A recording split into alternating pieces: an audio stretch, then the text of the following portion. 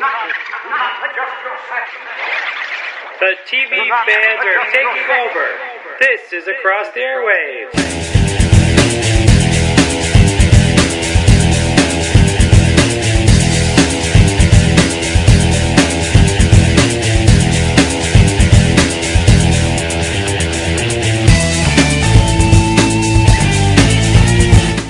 Hello, and welcome to another episode of Across the Airwaves, the podcast dedicated to giving weekly TV show episode reviews, along with news and opinions on the television industry. I'm your host, Dan Schmidt, and this is my co-host. Hey, it's Nico.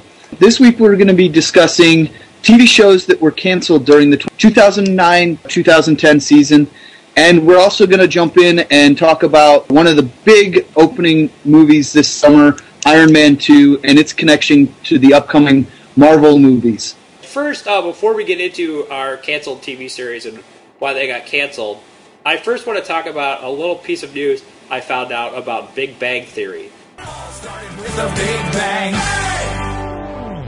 The article that was on fancast.com, that's an affiliate of Comcast, their website, and it basically says that the stars of Big Bang Theory want a pay raise of $250,000 per episode, which is kind of outrageous, and it's a little bit a lot to ask. I think that they deserve it. Big Bang Theory, I am about halfway through season 2. I'm trying to get caught up so we can add it to our slate for the show of the fall, and I think it's a really great show. It's really well done. I think Jim Parsons, who plays Sheldon, is absolutely hilarious. He makes that show, and I think he deserves it, and I think the other actors deserve it too, because they just make it great, and their chemistry together is really good. Also, Big Bang Theory may be up for an Emmy this year, and I think it's well deserved. I think it's actually funnier than the show that's been winning the Emmy, 30 Rock. So I'm all on board for them getting a pay raise. And Nico, what's your thought on it? I agree that they deserve a pay raise. We're going into season 5 of the show. It's potentially one of the top comedies on television right now. Are excellent actors. They're doing a great job. Everybody who watches the show regularly loves it. I've watched it from the very beginning and love every minute of it. I think they deserve the money, but $250,000, which essentially is $1.25 million if all 5 of the main actors get that same amount of money, that's a lot to ask for. But if you think about it, when Friends was at its peak, each actor was getting $1 million per episode, so this is a lot less. Friends was an hour drama, a lot more advertising they can sell. So it's kind of hard to say whether the same money is deserved, but definitely a fourth of the money those actors were making is definitely deserved by these excellent actors. Especially when they were only making $65,000 an episode. Do you think Big Bang Theory reached its peak, though? I don't know if it's at its peak, but it's definitely on the rise to it. So if you figure $1 million is what the best shows get at their peak or towards the end of their run, then $250,000 per actor seems to be on par for that at least.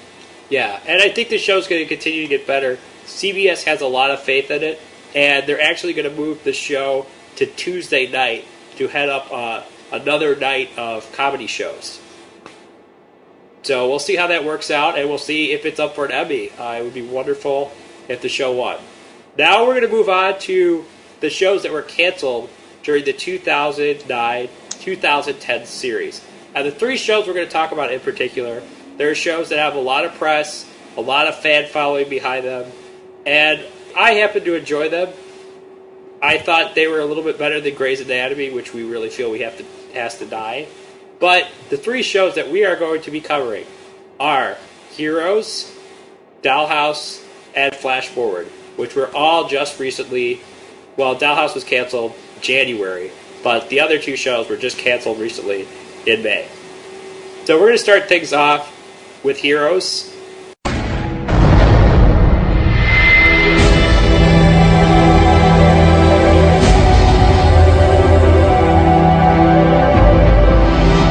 And according to TV.com, the summary for the show in its entirety is Heroes is a serial saga about people all over the world discovering that they have superpowers and trying to deal with how this change affects their lives.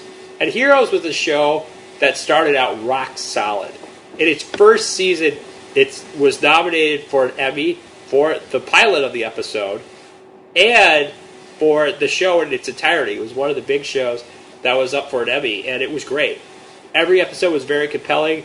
The story had me really engrossed, and it was really a big step up from some of the big shows that were on that were kind of floundering. 24 had a very weak season that year, and also it was the season of Smallville that was really bad, which was season 6.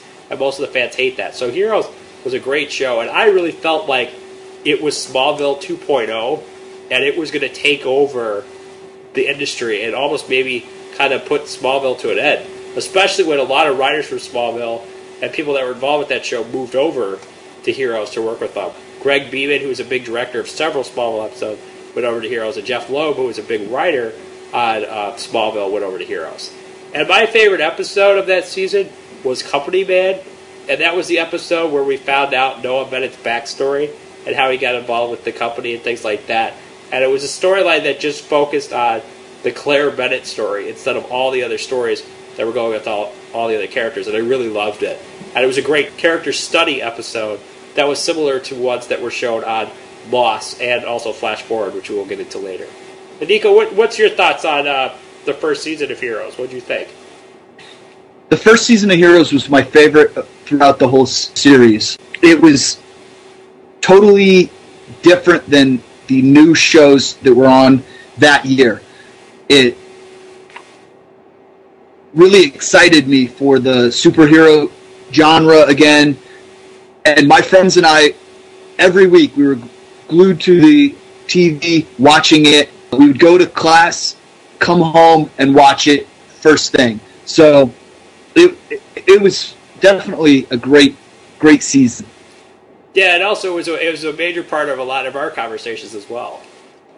And right, I think it was about when we started our weekly conversations and really jump-started those conversations because it really gave us a common ground that we could talk about and really solidified those conversations. Yeah, and Heroes was great for me. It was almost important to me during the week because it was a show that was separate from the Marvel and DC universe.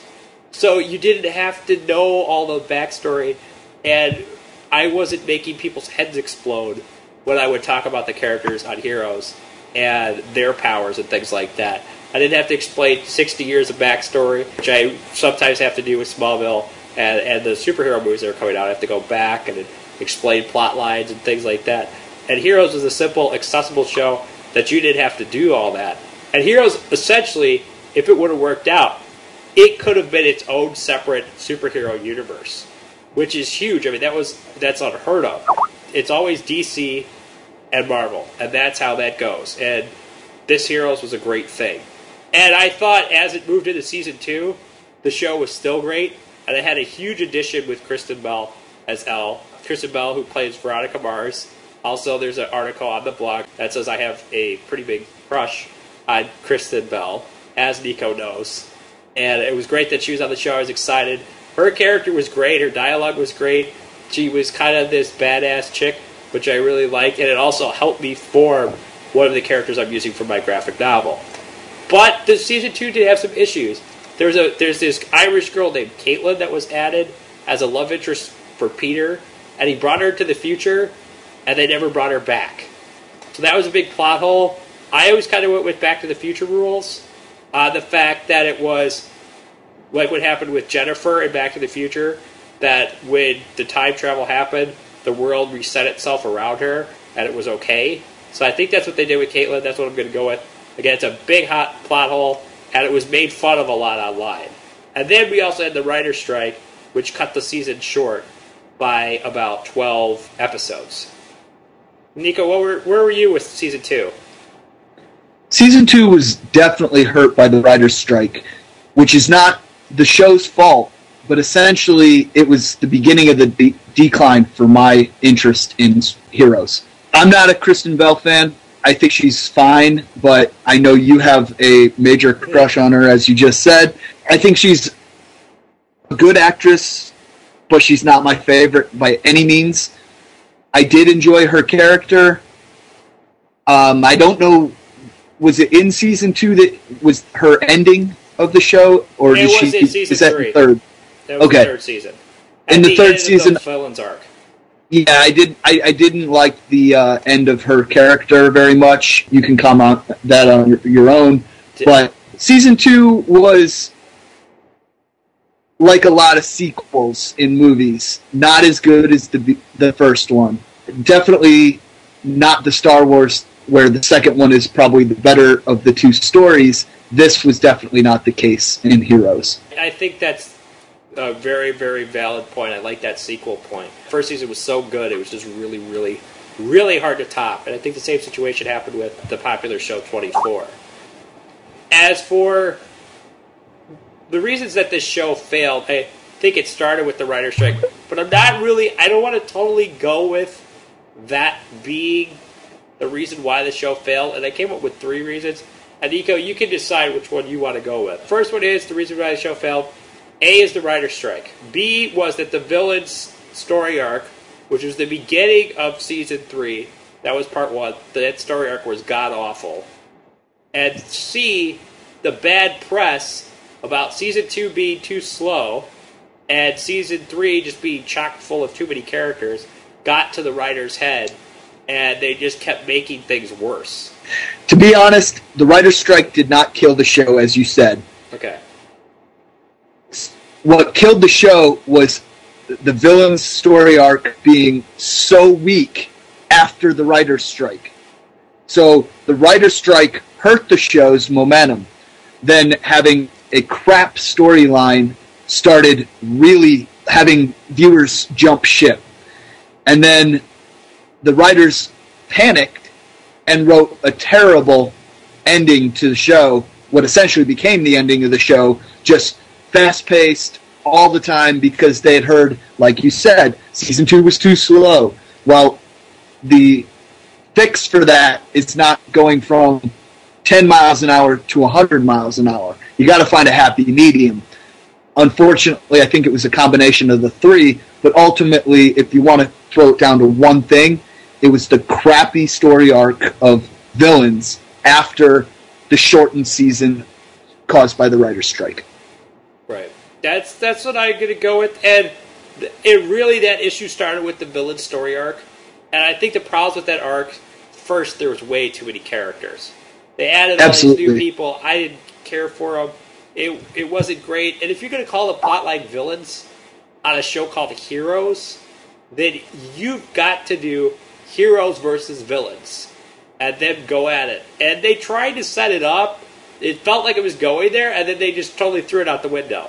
And I don't know if that's like, oh no, the fans aren't going to want this, we're going to back off, or what, but it was just bad.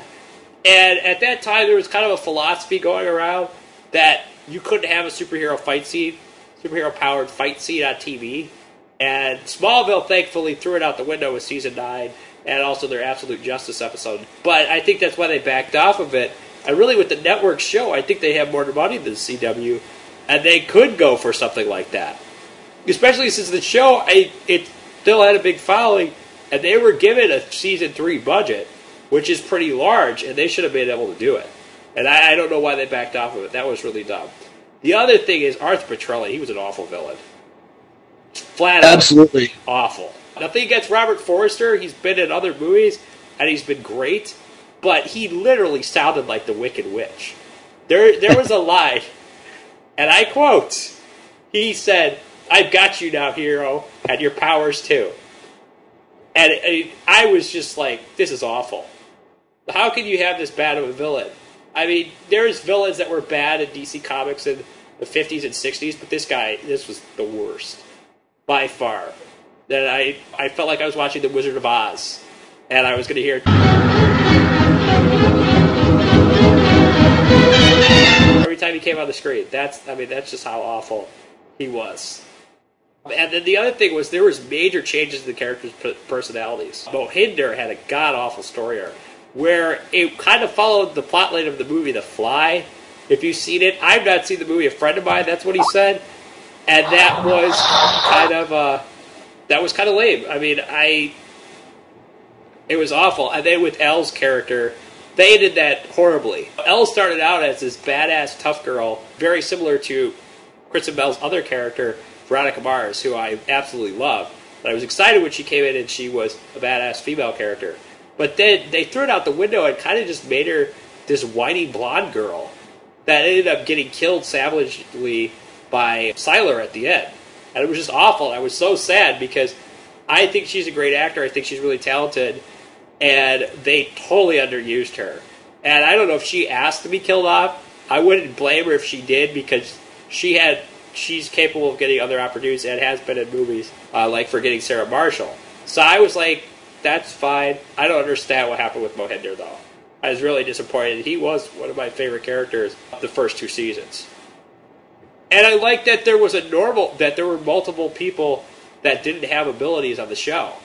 So it was really dumb where they had a character that didn't have abilities get some. I didn't like that. I felt like if you're going to do a show with people with superheroes with powers, you need people that don't have powers. I think that's why Smallville worked, because there were people that didn't have powers. There was that whole secrets concept with that show that kept it going. Nico, got anything about the villain story arc you want to throw in there? I agree with most of your points. I did not like Ando getting powers, like you said. Yeah, that was another issue. He was the great sidekick that became a sidekick with powers. That just kind of killed that interaction between Hiro and Ando. Yeah, go ahead. Well, I was going to say it was nice to see later in the series that they gave him a little more screen time with the whole love story with Hiro's sister and things like that. I did enjoy that. I'm a sucker for a love story, but the giving him powers was terrible. The Mohinder was, yes, he was all over the board. He was a different character every season, and that was frustrating because, like you said, he was one of your favorites. I kind of thought he was annoying, but that was probably because he kept changing his personality every couple episodes.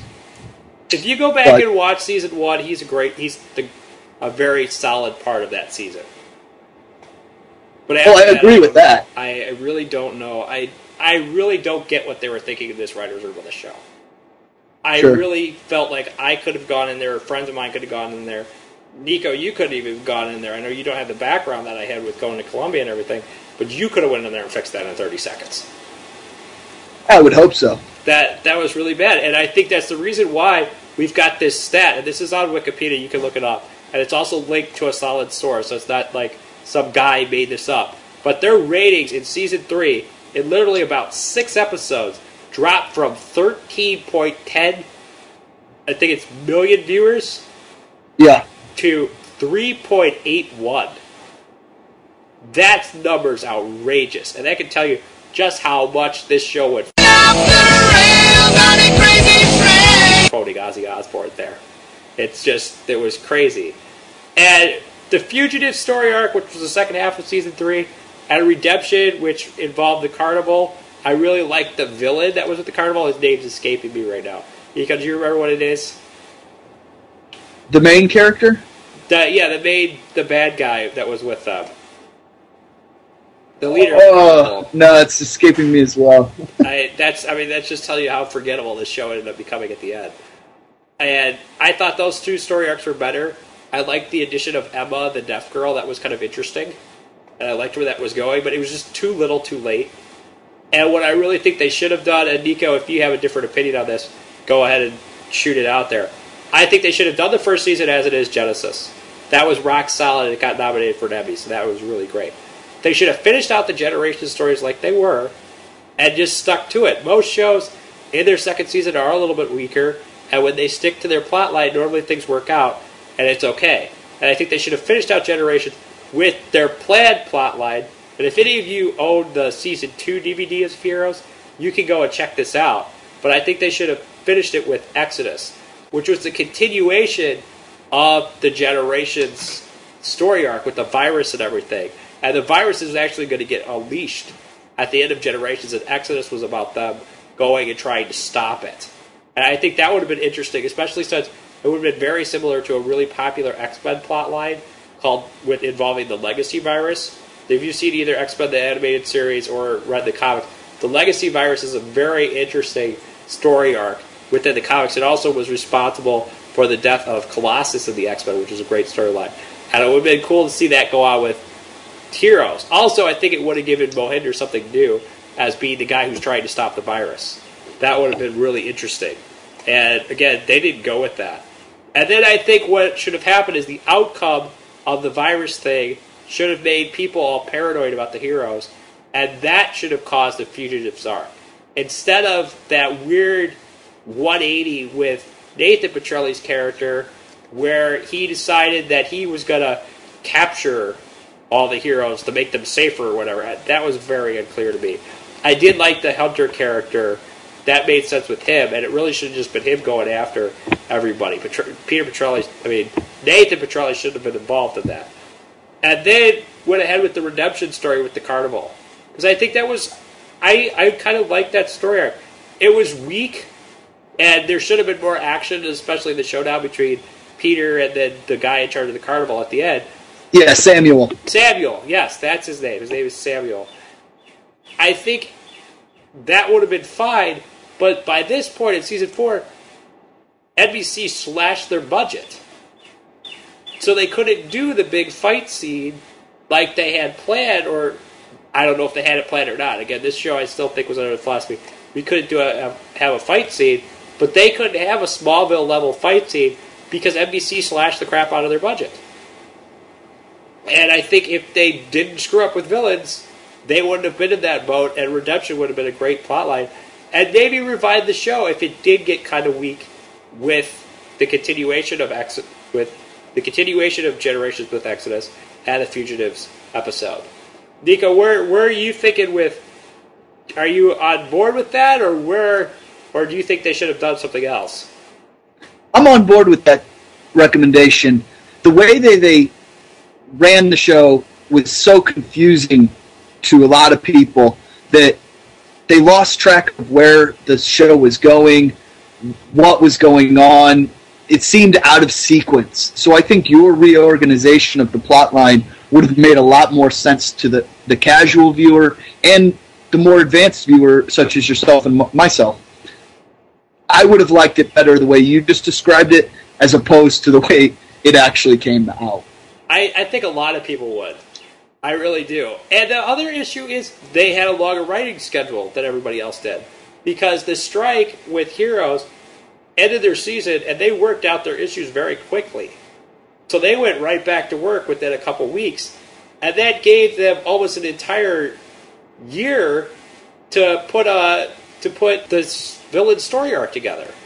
So I don't know at that time, how could you screw up a show that bad? Most writers, they are begging for more time to write their episodes. And Heroes got it, and they still were a disappointment. And that's poor. That's really poor on those writers. And it goes more to the whole thing with what's NBC thinking. They've made some real boo-boos with their network in the past couple years. And I think Heroes was another thing. Actors from Heroes have come out. I know Zachary Quinto, who plays Siler, come out and complained that it was NBC's fault. I don't know. I think the writers had a lot to do with it, too. I think there's a lot of people to blame in this situation. And it's just sad the way that it ended, because that first season was excellent. And it would have been a great step forward for the comic book superhero franchises. And it's a shame that this failed, because it was a big help, and it would have brought that world to TV and maybe enhanced it. And also would have given us something to look forward to after Smallville ends at the end of this upcoming season. So it's a bummer. I'm sad that this show went the way it did and failed, because that first season was great. I agree. So we're going to move on now to Dollhouse, the big Joss Whedon comeback that he was going to do with Fox. The summary is, they can be anyone you want. The Dollhouse is a very secret and very illegal place where wishes come true.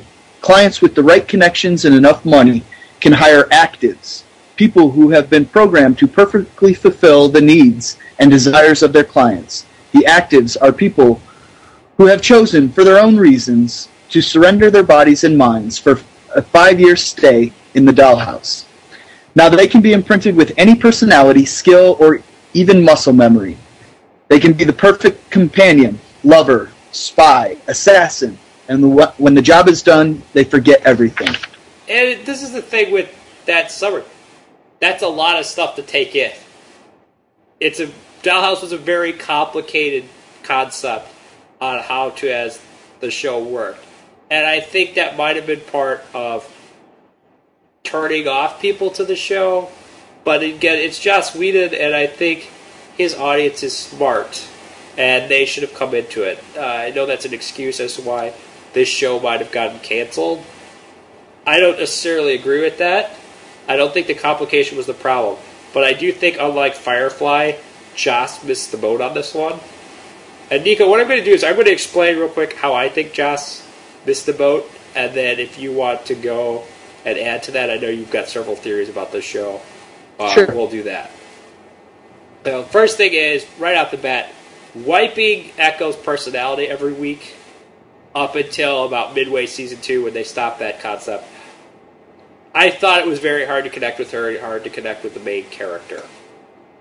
Joss's shows in the past were always really great because they were all about connecting with the characters. And that strong connection made a lot of the characters people you wanted to root for. One character that comes to mind the most is probably Xander Harris on Buffy. He was the underdog. He was a character that didn't have any powers or anything special about him, but you wanted to get up and root for the guy when something great happened to him. And you wanted to scream and freak out when something really horrible happened to him, like his run-in with Nathan Fillion's character Caleb on Buffy at the end of the last season. That was really crazy when he ripped his eyeball out. And you were just like, oh my god, that's horrible. I love that character. And Joss has several more than that. You can name a whole bunch. There's Jade on Firefly. There's Mel Reynolds, which was played by Nathan Fillion. Those were just great characters that you wanted to root for. You wanted great things to happen, and that wasn't happening with Echo. The other issues, the other characters of the show, they weren't necessarily good guys. They had flaws about them.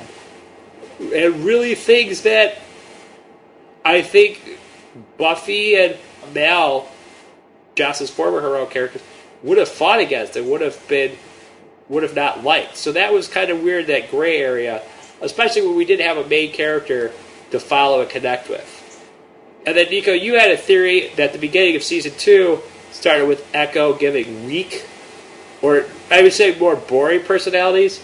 Like there was that one episode where she got the personality of a mother and things like that, and you wanted it to be more kick-ass personalities like she had at the beginning of Season 1, where she was like a hostage negotiator. I think she was a spy. There was a bunch of different things that she had that was much more violent and action-packed, and I know you wanted to that. And then the other thing was it took too long to introduce the main character, which was Echo. Eventually, midway through Season 2, if you haven't seen it, Echo, basically all of her personalities go inside her head, and she basically develops her own personality. If you haven't seen Dollhouse, the way that works is each character is basically a doll, which means they're this basically mindless human being that is implanted with memories of other people. Hopefully you made that clear through the summary. And Echo, basically, she basically gets set free from the dollhouse for a period of time. And that doll-like person eventually ends up developing a personality and has all the personalities that was dumped inside of her head. So we had this character that was Echo, and I felt like she was a Buffy 2.0. She was a more mature version of Buffy. She had the heroic skills and abilities as Buffy, but she was less of a teenage girl. She was a woman, and she was a very strong woman, and it would have been interesting where they would have went with her. And that was probably the biggest problem with the show. Nico, how do you think Joss might have missed the boat?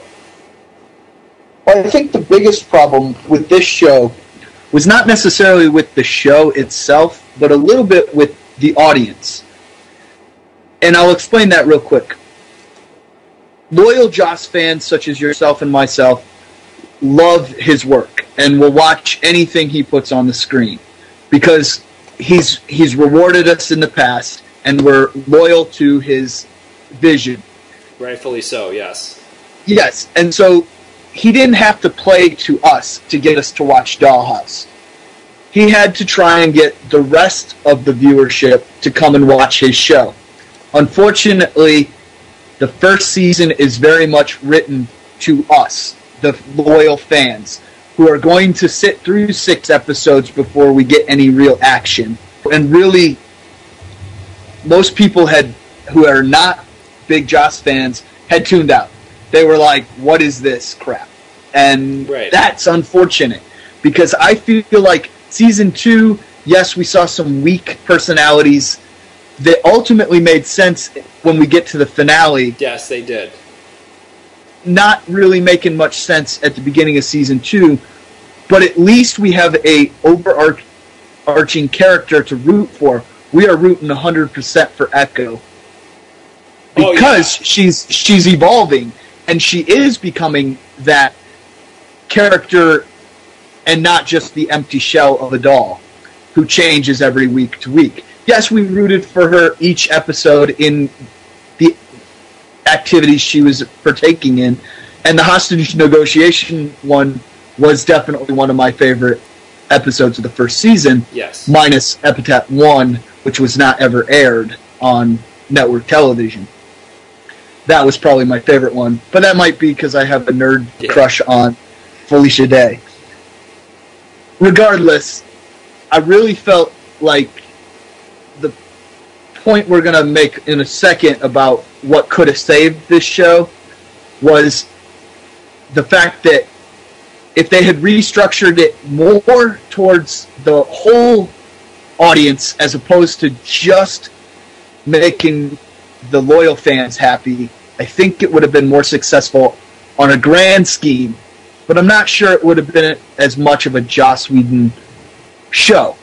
So you have to kind of do a balancing act between those two mediums, and I thought he did a fairly good attempt at making both Fox happy and the loyal fans happy, but unfortunately the pace of the show just was not conducive to everyone who was not a huge fan and would sit by on some weaker episodes to knowing that something better is coming. This is the thing with me for it, was that the Dollhouse concept was very complicated to get. I think that's one thing. And Joss, I know a lot of Joss fans down at Columbia where I went to school, and a lot of them wanted to jump ship after episode 6. That they weren't going to wait anymore. They were done. They stopped, they quit on it, and they left. And I think the part of that is, Nico, you might have some other Joss friends of yours that you know that may have a different philosophy, but maybe for the audience more of my age that was in college, a lot of them wanted to jump ship. They thought it was too slow. And I think the reason why that was is Firefly, which is Joss' show that was wrongfully canceled by Fox. And I have some stuff about that on an article I wrote on the blog post. That I felt like the first episode was very slow, but it explained everything in that first episode. And then right after that, we went right into the fun, the action. And I think Dollhouse should have done that sooner. I think they should have got out all the explanations out of the way and used those other personalities she had that they used episodes to describe. I think they should have maybe described those more in flashbacks or some other way that it would have made it move forward faster. I mean, I get why we needed all those episodes to set up the Echo character and all those personalities she has, when she becomes this like superhero midway through season 2. But I think there's going to be something to be done to move it faster. I still think it was even too slow for Joss fans. Because Buffy, at least, there was action in every single one of those episodes of the first season. They were kind of slow, but there was action in every single one of those episodes. Dollhouse, I didn't feel like there was action in every single episode. I felt it was really ambiguous. And that was the thing. And I get Joss doesn't like to tailor to networks. He does not like to tailor to everybody. He's going to do what he wants, and that's how it is. But I think even Joss went too slow this time. And if you got an argument to go against me with that, Nico, I would feel free to throw it out there. Yeah, a little bit. I think that the problem also was for, as you said, your friends and yourself who are Joss Whedon fans, you were looking for Buffy in the show.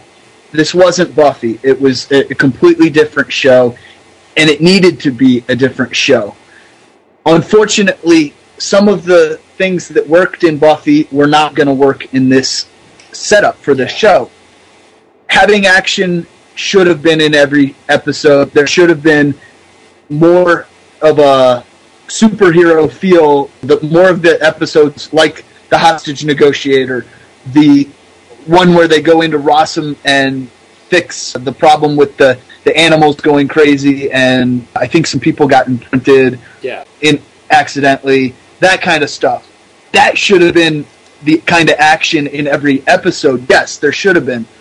But it shouldn't have been like Buffy where each episode can stand on its own. This was a more complicated story, and it needed to build on every episode. Whereas Buffy, yes, there was an overarching story arc, but every episode could stand on its own in a sense, if you looked at it. I think the way Dollhouse was set up, that was not going to work in this situation. So I think a lot of the problem was the Joss fans who jumped ship were looking for Firefly or Buffy or Angel in the show and weren't finding it and were angry. I know that's not necessarily your problem with the show per se, but I think a lot of people like you and myself felt that way, and that's why he didn't even hold on to all of his fans on this show. Now, I think Firefly, unlike Buffy, I thought that was more of a complicated, overarching story. I mean, I know they only got 15 episodes, but I think if it would have kept going, it would have gotten more complicated. Absolutely. Absolutely. I'm not saying that Firefly was not complicated. Yeah. The characters were very well developed and complex, and you couldn't do that same thing in Dollhouse because, yes, Ballard was a real person until the very end. Spoiler alert. The Rossum employees were real people, or we thought, until, again, spoiler alert. So some of those characters could be those really in-depth characters that we love from Joss Whedon stories, but the actives could not be. Yeah. And that was what you were saying was the main problem. But I saw it as an opportunity, and I think that's what he was trying to do, was make it an opportunity to write something completely different. Unfortunately, a lot of us were looking for the shows that we loved, and I'm not saying that Dollhouse was necessarily the most complicated, but I think it was the most challenging for him as well, and the most challenging to keep up with for the viewer, that maybe that was the real problem. This is the thing with it. It goes to a debate that a lot of people within television or film have, which is between being an artist or entertaining an audience. I fall underneath the camp of entertaining an audience. When I write a script or I write anything for a school project, I focus on what I can do to entertain an audience or make them enjoy it or make them laugh. And I will cut things out that is me experimenting, because I don't like people not liking my work. I really don't. I can take criticism and things, but I want to try as hard as I can to entertain an audience. And Joss, to a certain extent, I think he agrees with that. But I think now he's at a point that he's getting tired of writing Buffy and those kind of superhero stories that everyone can connect with. He wants to experiment. And Josh, he is a creative genius. He really is. He's I would say up there with names. Now, again, he's kind of fallen to the wayside now. But he's up there with, like, George Lucas, who really tried to experiment. with story stuff, more so special effects. And then Stan Lee, to really revolutionize the comic book industry in the 60s. I think, and they pushed the envelope on things. And I think Joss is that type of person. But I think this maybe experimenting went too far. And he tried to do this artistic story based on his artistic knowledge. I kind of went with what he wanted to do creatively instead of what the audience was looking for. And with TV and where it's going and the fact that it's transferred to the internet and stuff, you need to really try to get as many viewers as you can. Because you have people watching it on so many different sources. So if Joss maybe would have tried this experiment 5 or 6 years ago, it might have worked. But with the introduction of the internet and stuff like that, the way you have to write TV now is trying to get as many audiences as possible, instead of trying to fulfill your artistic desire and show your personality, your image. And it's sad that TV's going that way, but that's what you got to do to make a success. And I think what Joss could have done, because I think the second half of season 2 was when that show really picked up, and it could have kept it on the air if it just happened sooner. I think what they should have done, and they should have had the season 1 finale be the mid-season finale. And that episode, if you haven't seen it, it's when Alpha, who's one of the big villains on Dollhouse, he's kind of the Spike of Dollhouse. That's the best way to explain it.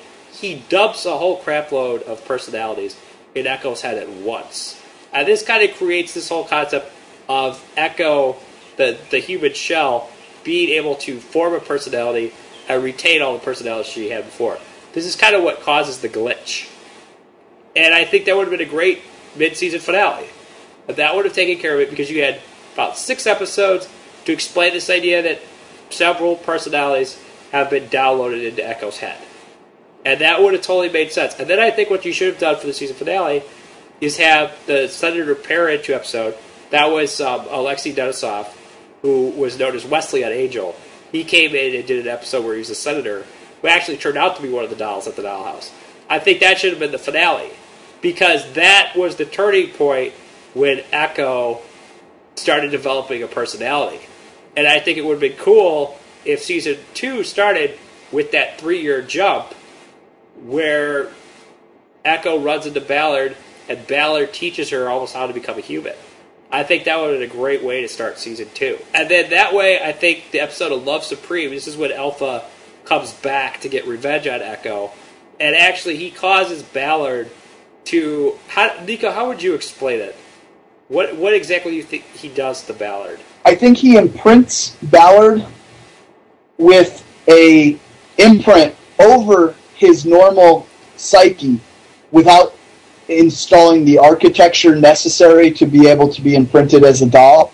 So he ends up really frying a lot of Ballard's brain structure, and Topher has to turn him into a doll by installing the architecture and then installing his personality over that architecture and making him essentially a permanent doll of himself. That's what Alpha ended up doing, was he fried Ballard's normal brain structure, and Topher had to rebuild it as active architecture in his brain.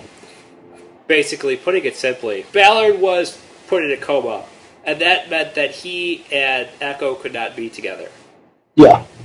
Which is a trademark Joss Whedon move. And I felt that this was the episode that left it like the episode called Innocence during Buffy Season 2, where Angel became Angelus. He basically went evil, and he and Buffy couldn't be together. And the emotions I felt during that episode, I felt during A Love Supreme. And I think if that would have happened sooner, he would have kept his fans and maybe picked up a bigger audience, because the critics really enjoyed that episode. And I think if that word got out midway through Season 2, people would have jumped right on board. Also, that is perfectly in line with how Joss did things with Buffy, how he structured it. Basically, Buffy Season 1 is okay. It's basically establishing the idea for the 12 episodes of that season that Buffy is a person who battles vampires and the supernatural. That's what it was. And then in the season finale, there's kind of a game changer. And it shows that life as a high school kid slaying vampires is not all fun and games. And it twisted the story. And then we really realized how challenging Buffy's life was when Innocence came. And I think Dollhouse showed us how tough it was to be Echo with the Love Supreme episodes. I think if that would have happened sooner, this thing would still be on the air. I have to agree with that. I would definitely have to agree that if it had moved faster, like we've been proposing, things would have gotten interesting for more people. The character, the people who need the love story, that would have been taken. I think we're going to talk about that in a second. The people who need more action, there definitely would have been enough action for them. The people who want a complex story, well, they're happy because they got a complex story already. But there's a wide variety of people out there, and they're always looking for certain things in their TV viewing experience. Some want to be able to escape into fantasy. Some want the romance. Some want a show that makes you think. Some want a show that makes you think and discuss with your friends. They want that social experience. Some just want to laugh. And if you can incorporate all those audiences into a single show, you're going to have a show that's going to be top of the rankings. Everybody's going to be talking about it. People are going to enjoy it.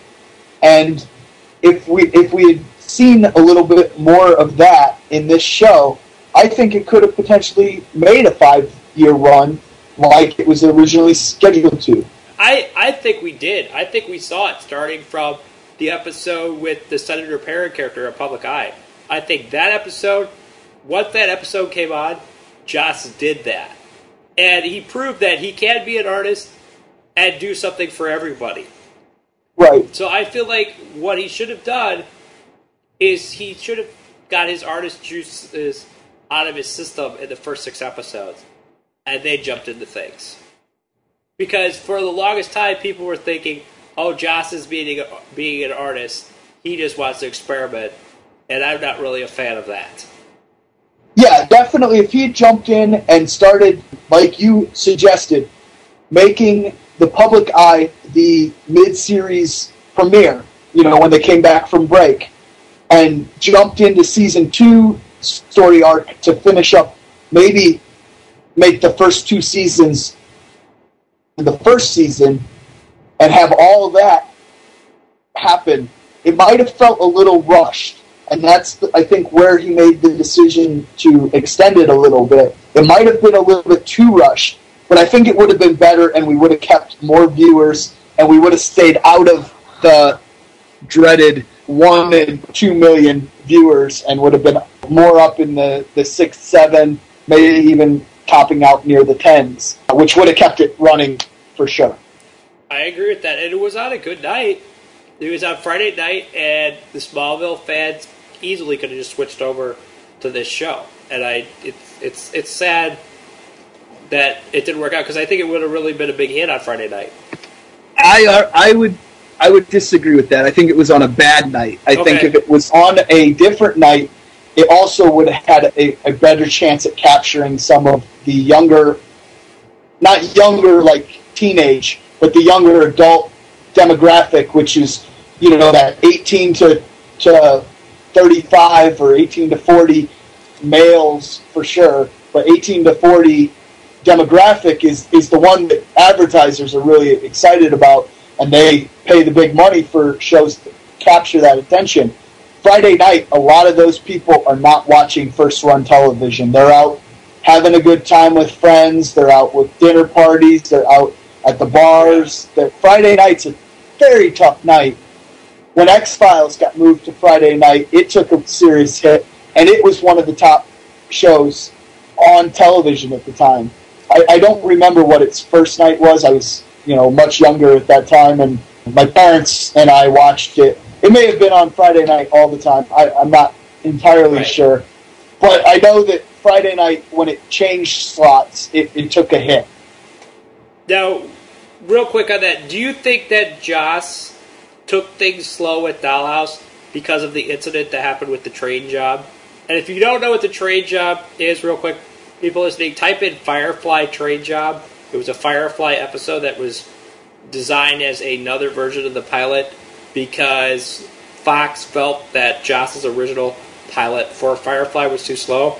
Do you think that played a part in why Dollhouse went so slow? Potentially. Now, the train job is my second favorite episode of Firefly.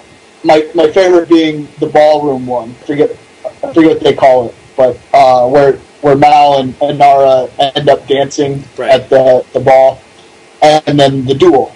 I think that yes, Dollhouse may have been slow for that reason, but it almost makes it seem like he should have gone faster on Dollhouse if he was learning from that mistake with Firefly, or perceived mistake, because the original pilot of Firefly, if you watch it in the order that Joss originally intended, which is the order they have it on the DVD sets, it's excellent, and it makes total sense. Right. If you watch it with the train job first and then jump back, and it's still good, but it's not as good as planned. So you would have thought that Joss would have maybe started faster had he been thinking, oh, Fox didn't like it last time. And if you remember in the lead up to Dollhouse, Fox saw the original pilot and was not happy. Right. And there was a major reshoot of that pilot. So I don't know what could have maybe made that pilot better, but apparently Fox and Joss once again did not see eye to eye. Right. The last segment kind of with this is things that would have kept Dollhouse on the air if it moved faster. And what I wrote down was I said that the introduction of the DC Dollhouse, basically which caused a love relationship between Summer Glau's character on the show, who was River on Firefly, and also Cameron on Terminator: The Sarah Connor Chronicles. Watch that show. That is a very hard title to pronounce. I had a teacher that always kept screwing it up. But that introduction of that character really helped Topher's character, gave him a love story. And then we also had the love story between Ballard and Echo, which we got into a little bit before. And then we also had the relationship between two of the dolls, Victor and Sarah. That was interesting. And Nico, you were going to say that the love story was one of the things that would kept it on. Do you want to continue with that theory? Absolutely. I'm a sucker for love stories. I always have been. I'm a hopeless romantic. It's all Disney's fault because they gave me unrealistic expectations of love. But that's a Facebook group if you want to check it out. Ballard and Echo.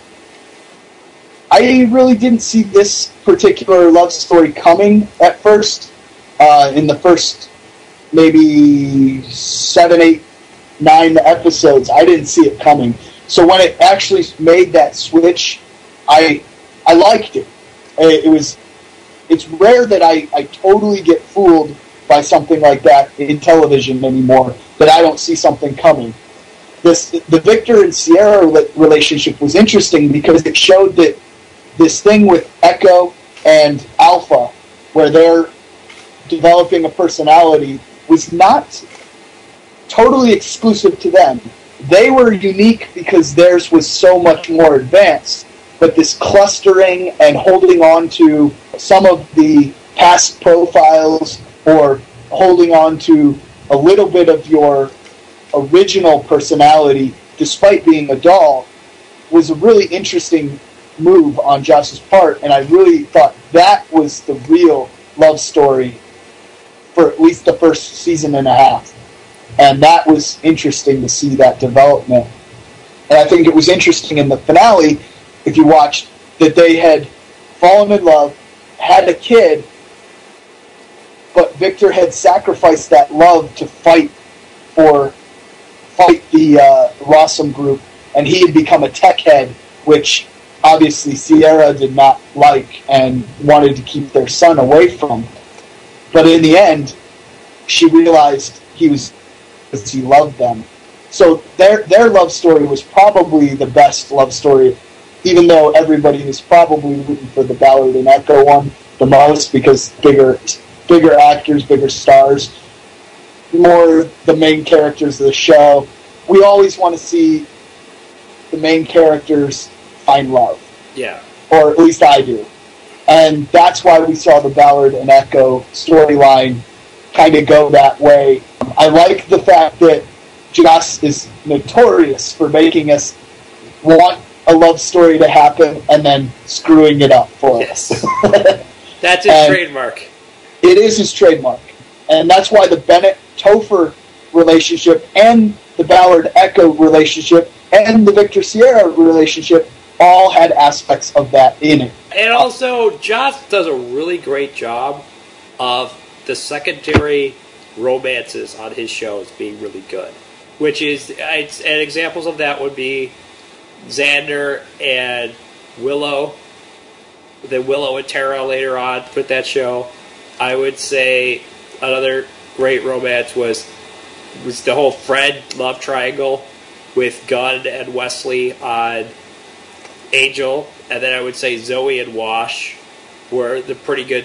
That was a really great secondary relationship on that show, and then Victor and Sierra also with this. So it's amazing how Joss really does a great... Well, also, don't forget Kaylee and the Doctor. Yes, Kaylee and the Doctor as well. He just does a great job with the supporting characters and relationships. Absolutely. Were you going to say something else? I didn't mean to cut you off. Yeah. I was going to say, what else are you going to say there? No, I just wanted to jump in and remind you of a couple others. Seth Green's character and Willow on Buffy, which was if I'm not mistaken, Willow's first love story, because her and Xander being like best friends, there were a little bit of sexual tension there. That didn't come until later, right? No, she cheated on him, on Seth Green's character. With Xander? Yes. Okay. Because remember, Cordelia and him found out together. Oh, you're right. Yeah. Awesome. Yes. And that episode also involved Spike in Buffy, and that kind of goes to my last thing is, I think Alpha was going to become a Spike character. I think he was going to be a character that was going to be a villain and become a good guy based on what we saw in the series finale, Epitaph 2, which was basically a 10-year jump between the second to the last episode and the last episode. I almost want to say that he did become that character, not that he would become that character. Because we saw him come back and he was well-adjusted and was fighting the good fight and helping out. And yes, he went off on his own to find himself and fix his psychosis, but ultimately he came back to help. And I think that's definitely a Spike-ish character. And that's like my last question here. We're going to answer this real quick. If the show stayed on for the planned 5 seasons, do you think that Epitaph 2 would have still been the series finale? I say yes. Just knowing Joss, I know he likes to wrap up stories, and I know how he writes things, he likes to have an end in mind. So I say yes, that's what Epitaph 2 is supposed to be. Nico, what do you think? I'm kind of mixed on this. I think it's an excellent ending to the series and to the show, and it would have wrapped everything up nice. But I almost think that maybe it would have been like a season 3 ender, and season 4 would have been season 4 and 5 would have been a whole new bag of awesomeness. You know, it could have been like a mid-series finale. So you wrap it up in the first 3 seasons and jump into a continuation, but kind of a new storyline. And that would have given us some really interesting, information. But I think the finality of it ultimately would have made it the best to be used as a season and series finale. That's a very interesting point. I was going to say yes, but that's a great addition to kind of what I was thinking, whatever. I think that'll give something good for all of you viewers out there to think of. Now we're going to move on to kind of another show that messed with your head a little bit. I think it would have more if the show would have kept going, but it was canceled a couple weeks ago. This is ABC's FlashForward.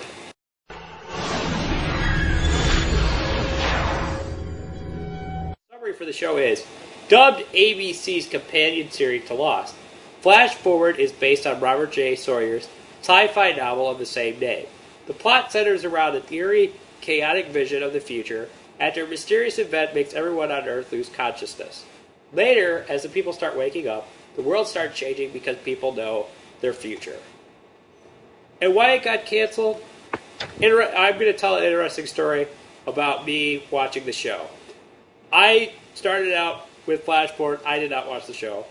I have a thing kind of against, after seeing Day After Tomorrow, against kind of these natural disaster type movies and things like that. So when I saw this show is going to be about a bunch of people blacking out, and the crisis that happened, I went, oh great, it's a disaster movie for a TV series. And then Nico watched FlashForward, a couple other of my friends watched it, thought it was really great, really excited, suggested me to watch it. So, through a combination of Hulu and DVR recordings, I went and watched the first 10 episodes all in a row. And I loved it at first. I was floored, I was really excited, and I felt it was as intense as 24 in the earlier seasons, which I really enjoyed. I was like, this is great. This is the next step after 24. I'm really into this. And those first 8 episodes was great. And these shocking revelations, they had at least 1 or 2 in every episode.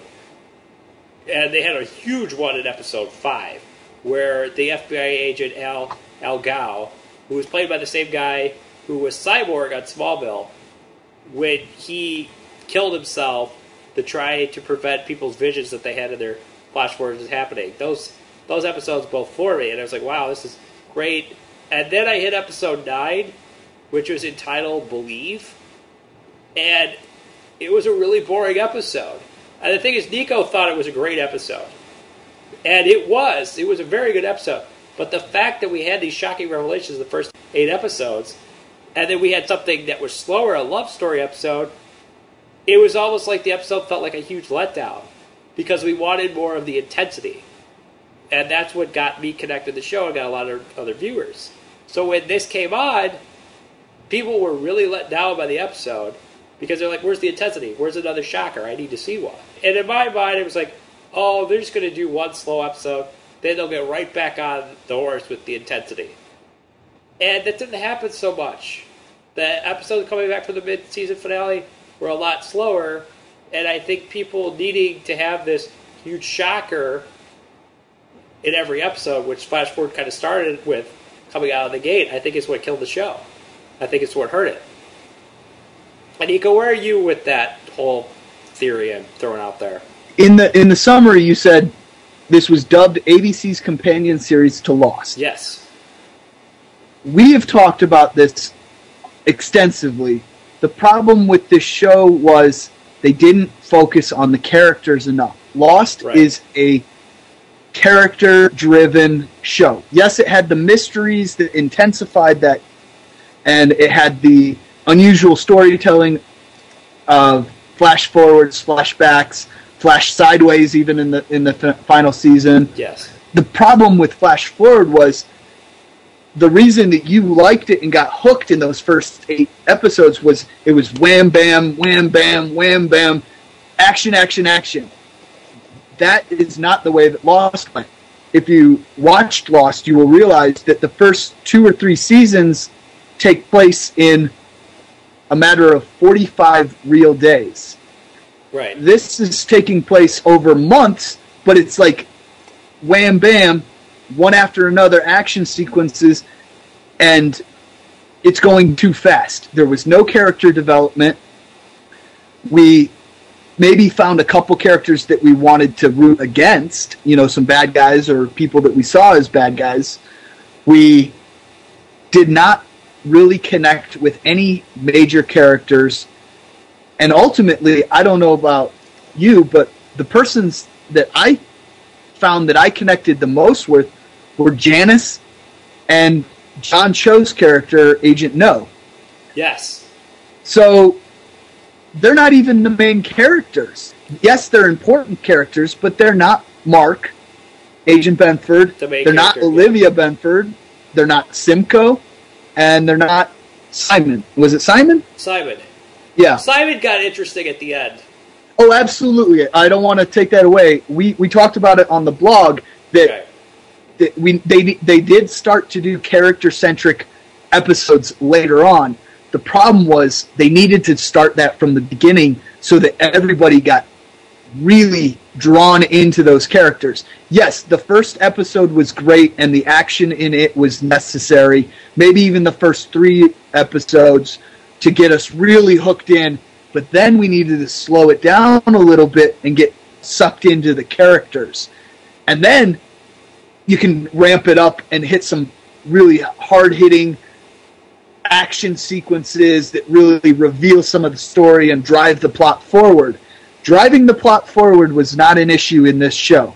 This was not moving too slowly like we were talking about with Dollhouse. This was moving way too fast. As one of my friends says, whoa, pump the brakes there. We were getting too much information. There wasn't enough mystery. Episode 5 would happen. There'd be some mystery that was going to bring the viewer in, and then in the first 5 minutes of episode 6, it's answered. That is not the way that you build momentum in a show or interest in a show. When you're answering the questions too fast, there's no time for people like us to propose solutions or really come up with crackpot theories. And that's what made Lost so amazing, was that social interaction of the show, where you would watch a show, your mind would be blown, and you would have to call a friend and say, "Did you see Lost?" And they'd be like, "Yes!" And you talk for half an hour about what you thought it meant, because it was so awesome, and so there were so many things going on that you couldn't figure it all out yourself. You had to interact with someone else. If FlashForward's going to be that amazing show that was going to take the place of Lost, it needed to tell the story similar to Lost. It wasn't going to be Lost. Nothing's going to be Lost again, because the next show like Lost is going to be something completely different that revolutionizes television, like Lost revolutionized television.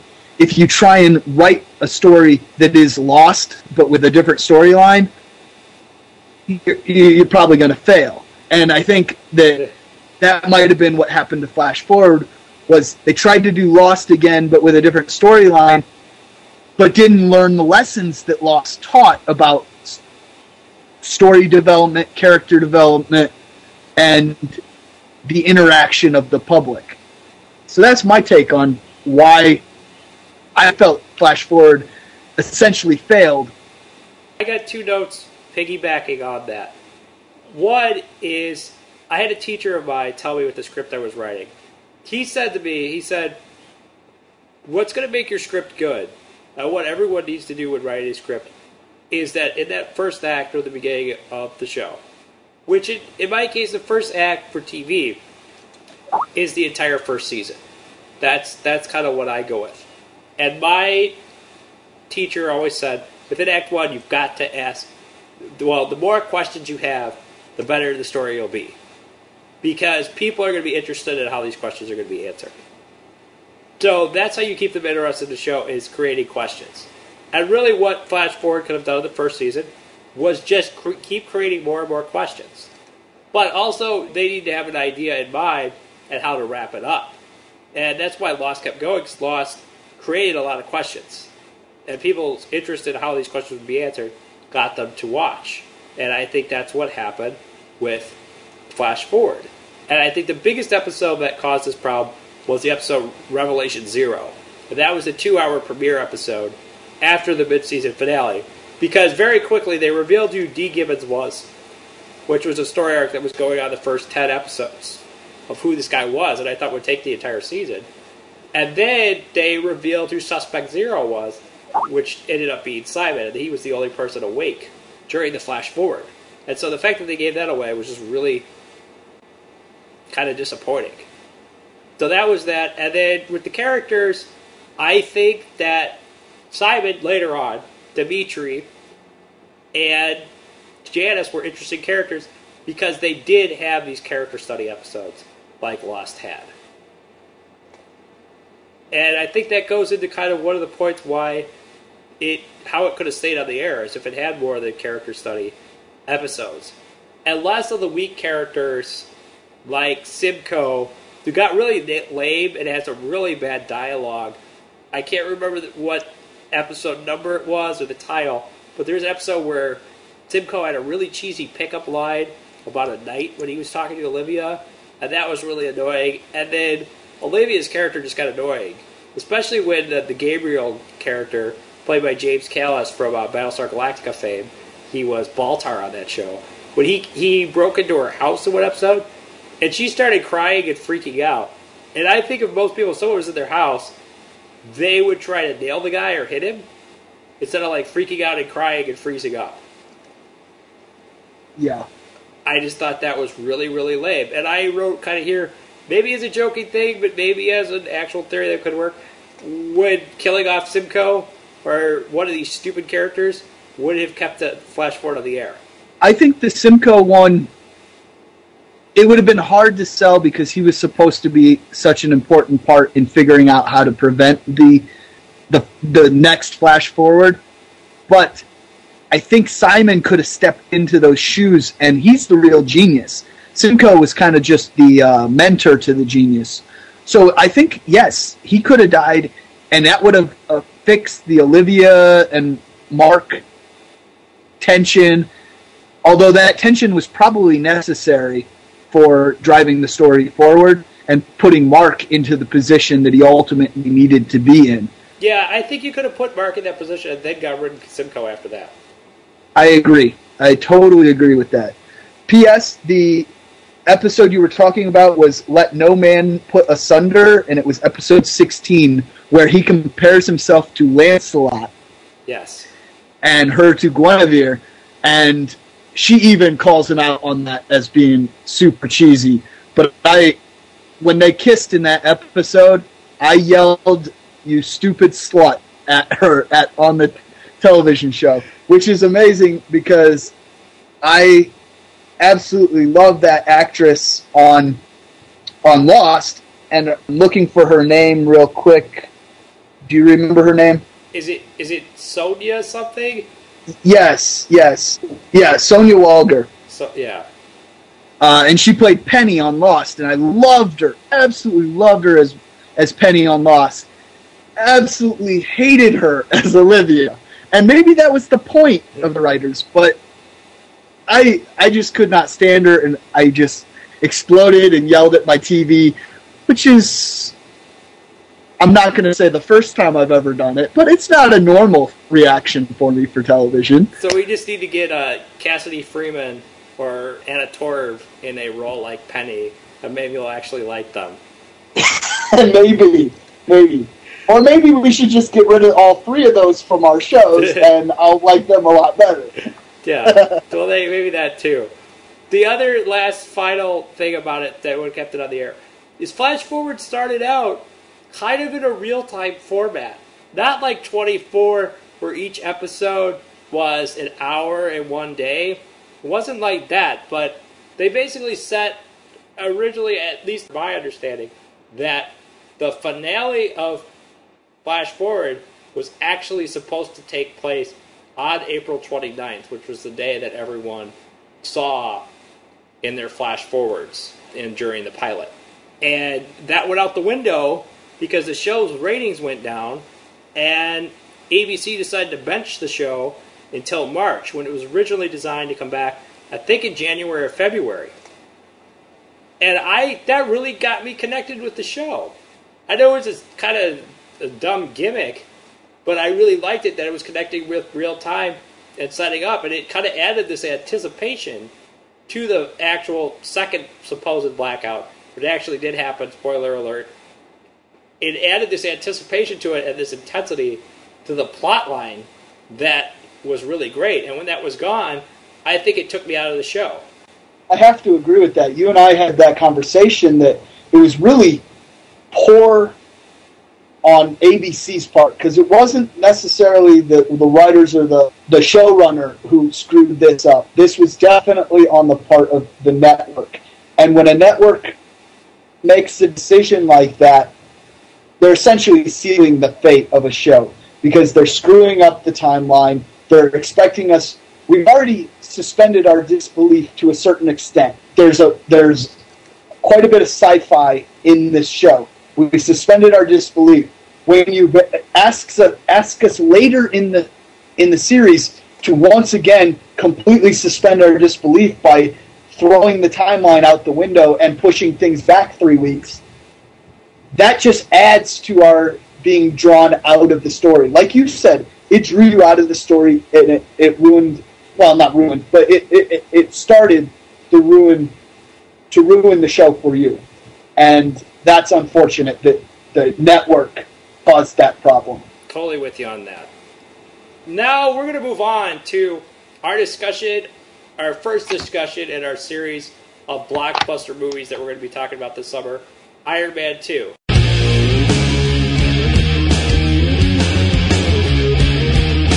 Deacon, you want to start us out with the summary? Sure. Billionaire Tony Stark must contend with deadly issues involving the government, his own friends, as well as new enemies due to his superhero alter ego, Iron Man. And the first thing right off the bat with this movie, a lot of people like to come to me and talk to me about superhero films. That's kind of my thing, as I said in the previous episode, and as you can read in my introduction. At our website, acrossairwaves.com, if you haven't checked it out yet. Wanted to plug that because I haven't yet this episode. But the main issue with Iron Man was audiences wanted more action in this movie. And I don't agree with this. I really thought that Iron Man was a very good character study of Tony Stark. And I like superhero comic book movies that get into the character's head. Sometimes they just make up these big blockbuster action shoot-em-up movies, and they don't go inside what's going on with these characters and what makes them tick. And I think superheroes are most interesting when you see them having problems like we do, or having problems like people in our culture do. That's why I enjoyed this movie. I thought it was good. So I just don't get this more action thing. Because if that would have happened, people would have been complaining about it. They would have said it's X-Men 3. And the reason why I use X-Men 3 as a reference is I am a huge fan of the character of Jean Grey / Phoenix. And that whole story arc with her, the Phoenix Saga. And I love that story because it's about a person doing something really evil and coming to terms with that. And all of us, and I think everyone can connect to that because everyone's made mistakes in their lives. Everyone screwed up and had to redeem themselves. Now, they didn't do it on the level that Jean Grey as Phoenix did, when she blew up an entire planet filled with people. No one's done something that bad, but this idea of making up for your mistakes and making a heroic sacrifice to make it better, that's a great story. It's a great thing, and they didn't do that in X-Men 3. So I think if you would have just made this Tony Stark fighting this evil guy in an iron suit, we wouldn't have cared about it. But the fact that you made it about this celebrity that went on a downfall and tried to clean up his act is a really good thing. And actually, the film's lead actor, Robert Downey Jr., went through that process in real life, where he's a big-time actor, he got on drugs, he went downhill, and then he came back up with the release of Tropic Thunder and Iron Man, and then he did Sherlock Holmes and some other movies. So I thought it was great that they went for that story and that plot line. And I felt it was a Tony Stark story, not an Iron Man story, and that's the way it should be, because I think when Heroes, which you were talking about before, I think when that was the strongest, was when they realized it wasn't a show about superpowered people fighting each other. It was a show about regular people who just happened to have superpowers. And this movie was about a regular, somewhat regular guy named Tony Stark who happens to have this suit of armor that lets him fly around and fight people. So, Nico, where were you on the action thing? Was that a problem for you with this movie? It absolutely was not. I enjoyed this movie as well.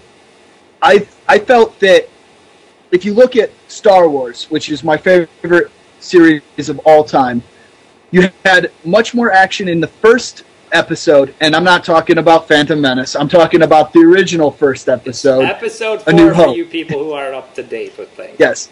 Episode 4, A New Hope. A lot more action. They blow up a Death Star at the end. Come on. I mean, that's amazing. Yeah. But if you look at it from a storytelling point of view, Episode 5, Empire Strikes Back, is the best storytelling in the entire 6 episodes. Oh, yes. By far, it is the best character-driven, best plot-driven, best movie out of the series. My favorite is A New Hope, but Empire Strikes Back is the better story. I think Iron Man is on the way to doing the same thing. The first movie was excellent, had a ton of action, was really interesting, really kicked the franchise off. And the second episode, the new Iron Man 2, was definitely more character-driven. We saw Tony Stark. We saw a little bit of his alcoholism. We saw the problems he was having with Pepper, the fact that he's a womanizer, that he doesn't really follow through with his business plans and everything like that. He kind of just pawned that off on Pepper by making her the new CEO, so he didn't have to deal with it. So we're really kind of getting an idea of who Tony is, but then we also see who he wants to be. Who screwed this up. This was definitely... And I thought that human aspect of him, forget the superhero part, the human aspect of Tony Stark was so great in this movie. Now, I'm not saying this is anywhere near Empire Strikes Back in the quality of a film or even storytelling, but it had that kind of feel that it was trying to progress the story and characters of the main characters and kind of give us a more human feel for these characters, make them more organic than just on the page or on the screen character. Yeah. I really enjoyed the way that it worked. Well, this Empire Strikes Back theory you've got is very interesting because this movie, Empire Strikes Back is a movie where it doesn't make it confusing, but all the characters are going in separate directions. You had Han and Leia, and they were kind of doing their thing, flying in space. You had Vader and his thing going on, and you had Luke Skywalker and his deal with Yoda on Dagobah. Yep. And I thought Iron Man was like that too.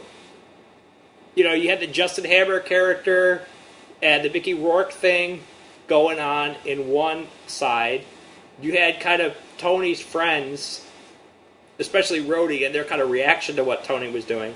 And then you had where Tony was going from.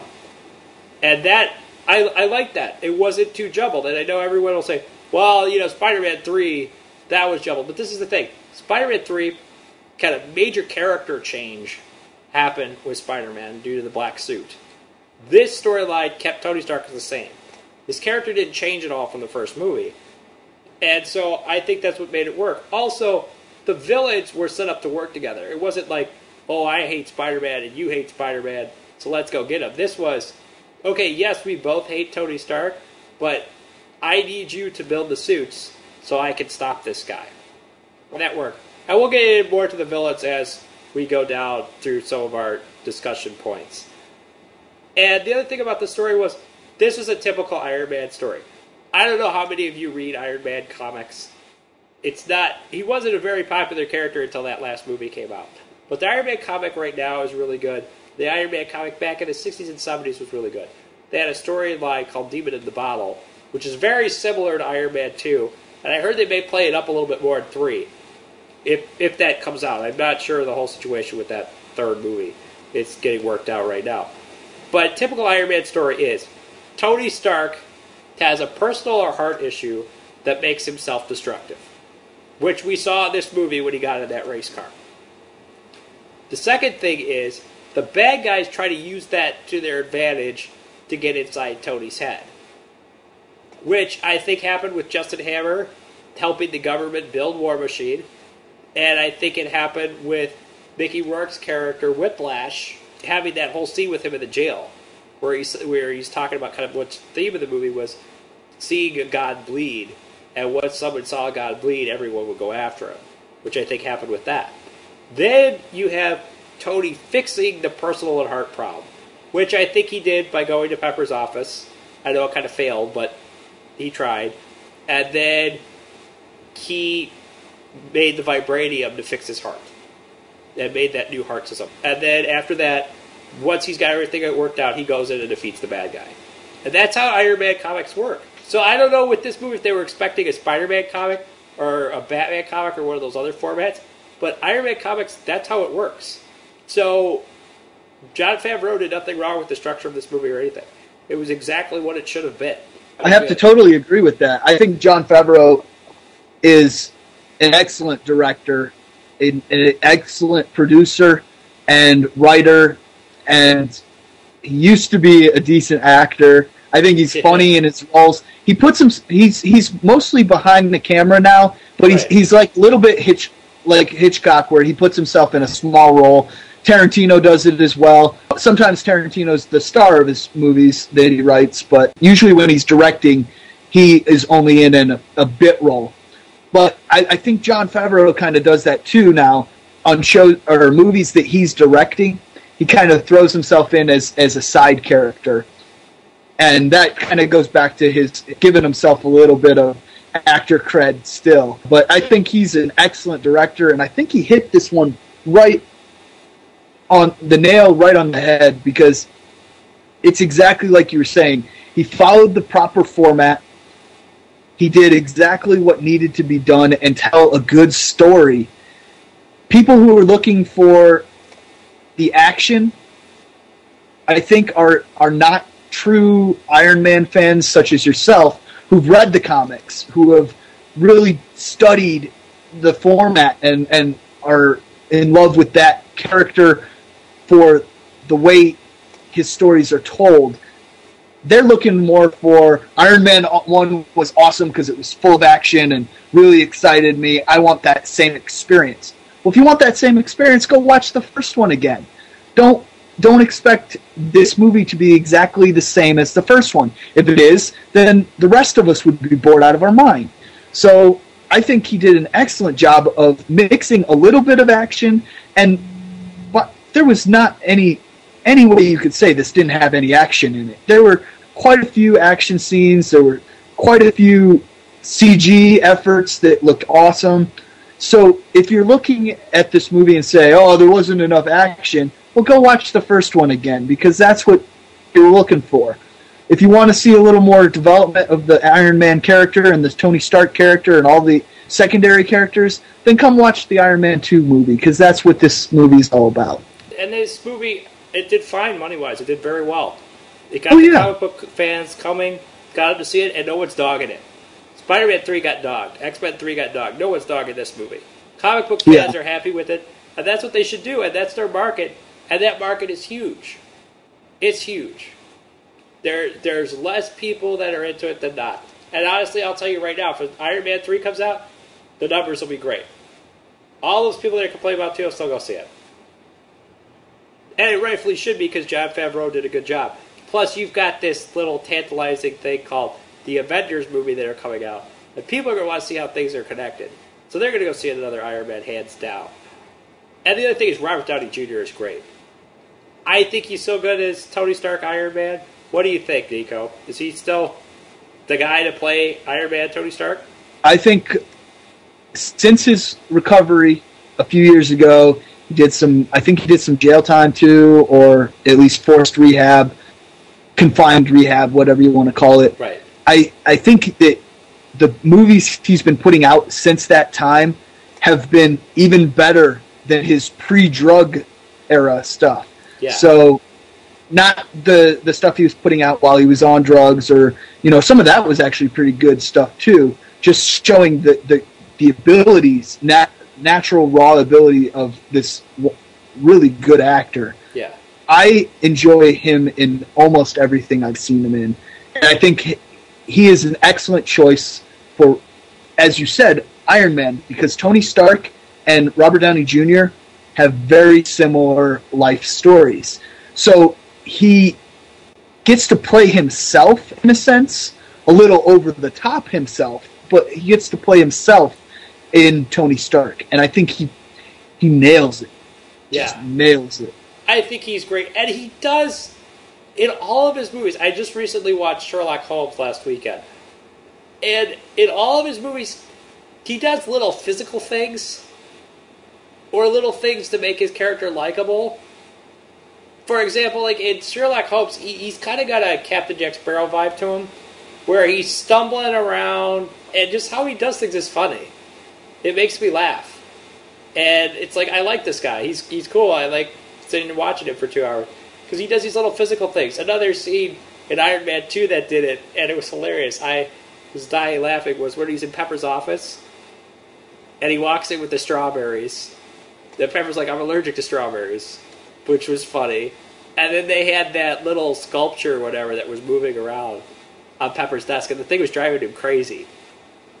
And you know that's a thing that on set, that might have been just some prop piece, and he had to react to it on set and really set up something funny about it.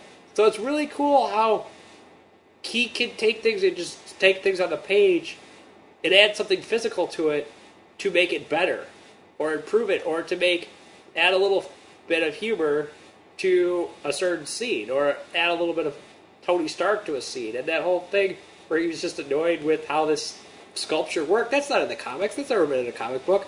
He just applied his own knowledge and his own acting ability to that. And I think it's great. I enjoy watching him. He's worth going to see. He's on my list right up there with, I know our favorites are Harrison Ford and Nathan Fillion. He's right up there with me on that list. Absolutely. Absolutely. I have to agree with that. And continuing with actors, there was a change in one of the characters. I know people really hate that because of continuity. I think this one worked, but Jim Rhodes, also known as Rhodey to comic book fans, that's Iron Man's buddy who became War Machine in the movie. He was originally Terrence Howard in the first movie. He was replaced by Don Cheadle. I like the switch to Don Cheadle in this movie. Nico, how about you? I absolutely love Don Cheadle as War Machine or Rhodey. Terrence Howard is a good actor, and that was his problem. Don Cheadle's a great actor, too, don't get me wrong. But Terrence Howard was trying to outact Robert Downey Jr. in the first movie. In my opinion, he tried to steal the show. That's not the point of Rhodey. He is not supposed to be the center of the scene when he's in the scene. No, he is the secondary character, or he's the buddy character, the sidekick character in that movie. And he was trying to outact Downey. Don Cheadle played it straight. Downey Jr. is huge. He plays this huge character, and he plays it funny. He plays it off the wall in some scenes. And Don Cheadle plays Rhodey straight. He needs to be that straight man to the funny man in the duo.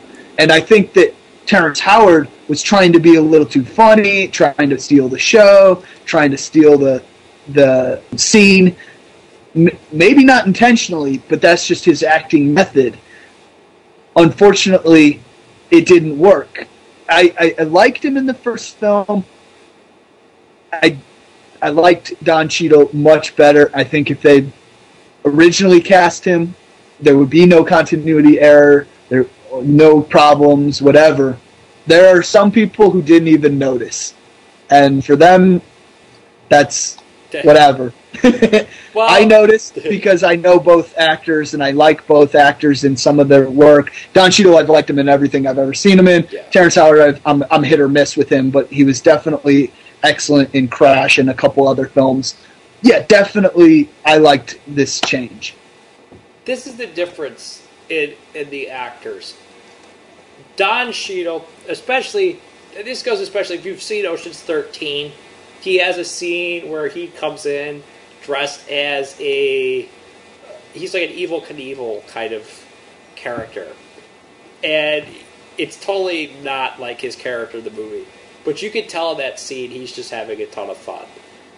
And I think that's his thing. I think Don Cheadle, he likes to have fun when he's working on a set. To have a good time and hang out. There was an article in Entertainment Weekly where he's talking about working on Iron Man. And he says, they asked him, what was it like working on the Ocean movies? He's like, I was so drunk the whole time, I don't even know.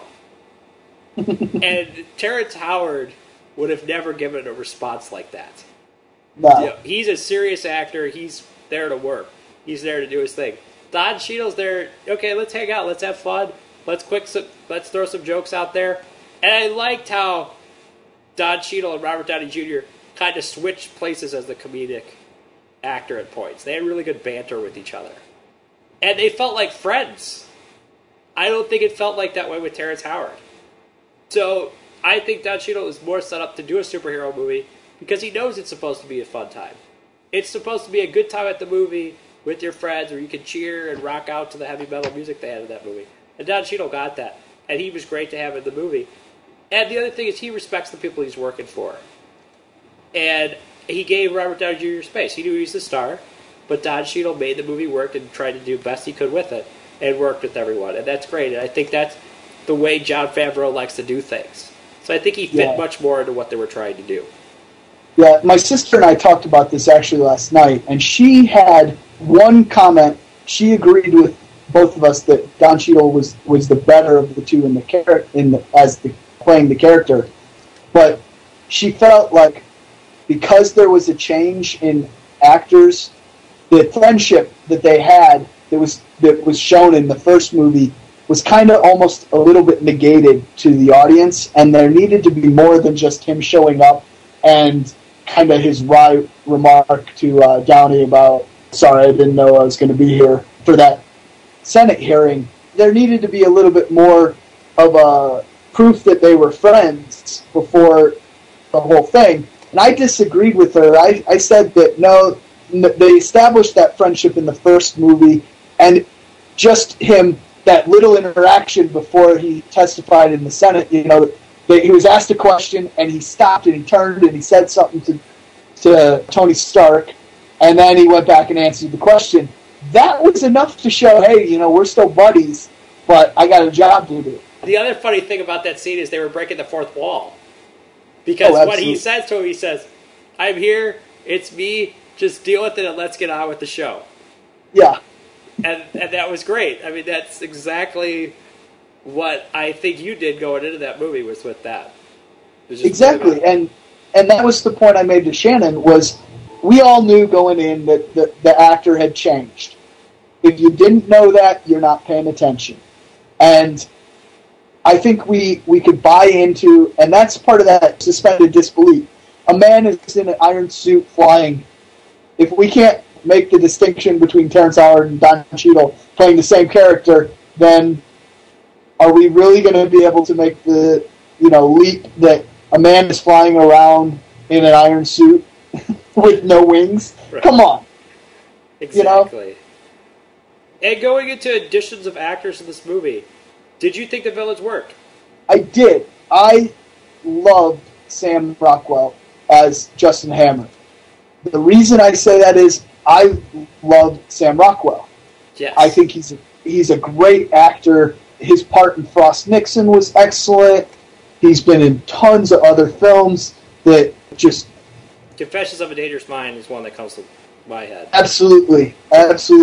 He was in a independent film that was a sci-fi film called Moon. Yes. It was just amazing. And he plays on a moon base that is doing... I think they harnessed energy up there and then beam it back to Earth. And he's the only astronaut up there, and he's manning the station all by himself, assisted by an android or a robot, voiced by, what's his name? American Beauty guy. Kevin Spacey, thank you. So, excellent movie, and he carries it's almost like Castaway for Hanks, in that Rockwell is the main character. He's got almost exclusive screen time, and he carries the movie himself. And it's just amazing. Putting an actor of that quality in to play a semi-villain in this movie, or one of the villains in this movie, is just brilliant on the part of whoever cast him. And Jon Favreau using him was excellent. But really, with audiences, I heard mixed things. They either loved or hated Rockwell. I loved Rockwell. Rockwell just added a lot to the character. Really, a lot of the executives that Iron Man goes up against, he goes up with rivals to his company in almost all of the comic book stories. I mean, that's his most popular storylines. And they're all kind of portrayed like Jeff Bridges' character in the first one. Right. Which was a weak villain, in my opinion. And this was such a better portrayal of that kind of villain, the rival to Tony Stark. Because he was almost a foil to Tony Stark, but he was a little more sarcastic and witty. And I think if you're going to get anyone to play that type of role, Sam Rockwell's your guy. So Absolutely. I think he worked really well, and I think he carried it. I think if it was just Mickey Rourke by himself, that wouldn't have worked out. I agree, because I've liked Mickey Rourke in The Wrestler and this film, and kind of his resurgence is justified, because he does play these characters well. I was not a huge fan of the character he's playing in this film.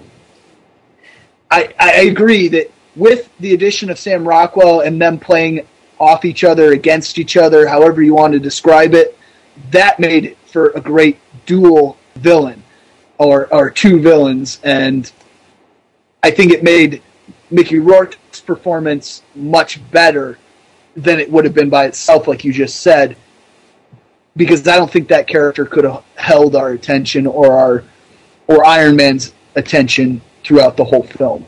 Yeah. There needed to be something else. Well, the way he was written, and this is kind of true of to how that character is partially written in the comics, is that he's really a quiet, conniving kind of character. Yeah. And I think it got played off so much better when he had Justin Hammer there with him. And someone to play off. Like the whole thing with the bird. Like that was a great gag. But it would have never worked if Rockwell couldn't have played with it. If it was just some average guy, some average henchman that Mickey Rourke's Whiplash character was going to, and he said, bird, that actor wouldn't do anything with it. It wouldn't have worked if it was a random henchman. It needed to be a solid actor and someone strong. And that worked. Also, Mickey Rourke, I felt like he played the opposite to Rockwell's villain. I think when a villain team-up works the best is when the two villains are really opposite of each other. So then they end up clashing, and that's what caused their downfall. And I think that worked in this one, and that was a really natural feeling. Instead of Venom randomly showing up at the end of Spider-Man 3 and teaming up with Sandman, when Sandman was mainly the main villain of that movie. So that didn't make sense, and this one I thought worked much better. Also, additions of actors. We had Sam Jackson come in, and you better like him because he's going to be Nick Fury in about, I would say, 8 or 9 movies, I guess. I don't know what the contract. I think he signed a deal for 8. 8 movies. And he's going to be Nick Fury in all 8 movies. Did you think he worked? I absolutely do. I'm not as familiar with the character as you are, but I felt that anything Samuel Jackson does seems to be pretty good. I mean, he's had his flops, but as Mace Windu, he was excellent, even though those movies are criticized by many. He's been in tons of films that have just been excellent. So I just recently rewatched Unbreakable, and he plays Mr. Glass in that, and he's excellent in that. So I'm really happy to see him being featured in so many of these films. Because yes, it was a small part in this film, but I think as we go forward, his parts are going to be necessarily more elaborate and more. He's going to have more screen time, just because that's necessary in the Avengers movie and in any future Iron Man or Captain America or Thor. Any of those movies, he's going to have a necessary part. So I think he's a great actor to put in that. Favorite scene from Iron Man was they're in that diner, and they're talking, and Tony Stark is looking at him, and he's like, "Do I look at the patch or do I look at the eye?" You know, and it's like it was the best line of that whole scene, and I laughed out loud when I heard that, and so it was great. Not to cut you off or anything, but my thing with this movie, I was looking forward to see him do a scene with Robert Downey Jr. I was. It was huge. That was one of the things I was most excited for. So that's kind of what I'm excited for with these other movies coming out. The movies are pairing Sam Jackson with actors he haven't been paired with before that are really great actors. And so I get really excited for these movies to come out. It's like, well, how's Sam Jackson going to react with this character? How's it going to be him playing a scene with this character. I get very excited to see him in these movies, and I think that's a draw that's getting the audience to come, is that one scene where Sam Jackson pops up, or multiple scenes where Sam Jackson pops up. That's a good thing. And I think in Thor, he's going to really help ground us in reality, because Thor is going to be a movie that's going to be slightly different than the rest of these superhero movies, where it's very, very hardcore on the fantasy thing. And that movie's desperately going to need a character that grounds us. And I think Sam Jackson's a perfect character to bring in, because his sarcasm, he's going to go in there doing his Pulp Fiction sarcasm thing, and it's going to help us laugh, and we're going to be like, okay, we can accept this crazy, nutty world of Asgard. Also, interesting thing about Sam Jackson, for those of you who are hardcore Marvel Comics fans, Sam Jackson's Nick Fury is the version from the Ultimate Universe, and the Ultimate Universe is basically a retelling of all the Marvel stories happened in the 60s. And Ultimate Marvel started around the year 2000, and that Nick Fury was designed to look like Sam Jackson. And his dialogue was written like Sam Jackson. So that's really cool to see that character for the comic books come out. Also, Nick Fury's character desperately needed to be updated, and that Ultimate version was a great move to put in the movie. Because the original Nick Fury is very much so, best way to describe it, he was played by David Hasselhoff in a Nick Fury TV movie that was really bad. And I don't think audiences would have bought a David Hasselhoff Nick Fury in any of these movies coming out. But Sam Jackson, who we all know is a bad ass, I cannot say the last word on this podcast, he's perfect to fit in. So that's a great thing. Another great, interesting thing on the S.H.I.E.L.D. front, and she may also be popping up in multiple movies, is Scarlett Johansson as the Black Widow. What was your thoughts on her, Nico? There might not be much to say, because it's enough said, but what do you think? She definitely pulled off the hotness. Yes. She definitely pulled off the mixed martial arts skills, or however you want to describe it, the fight skills. She was sexy, fighter, and not really very much in this film, so there's hardly anything to really say. Her one scene where she's entering into Rockwell's base, or to try and find Vanko? Yeah, or Whiplash is easier. Or Whiplash, yeah. But I mean, at that point, he was kind of in his alter ego Vanko sort of setting, so whatever. Where she took out like 12 guards or 15 guards while Happy's taking out the one.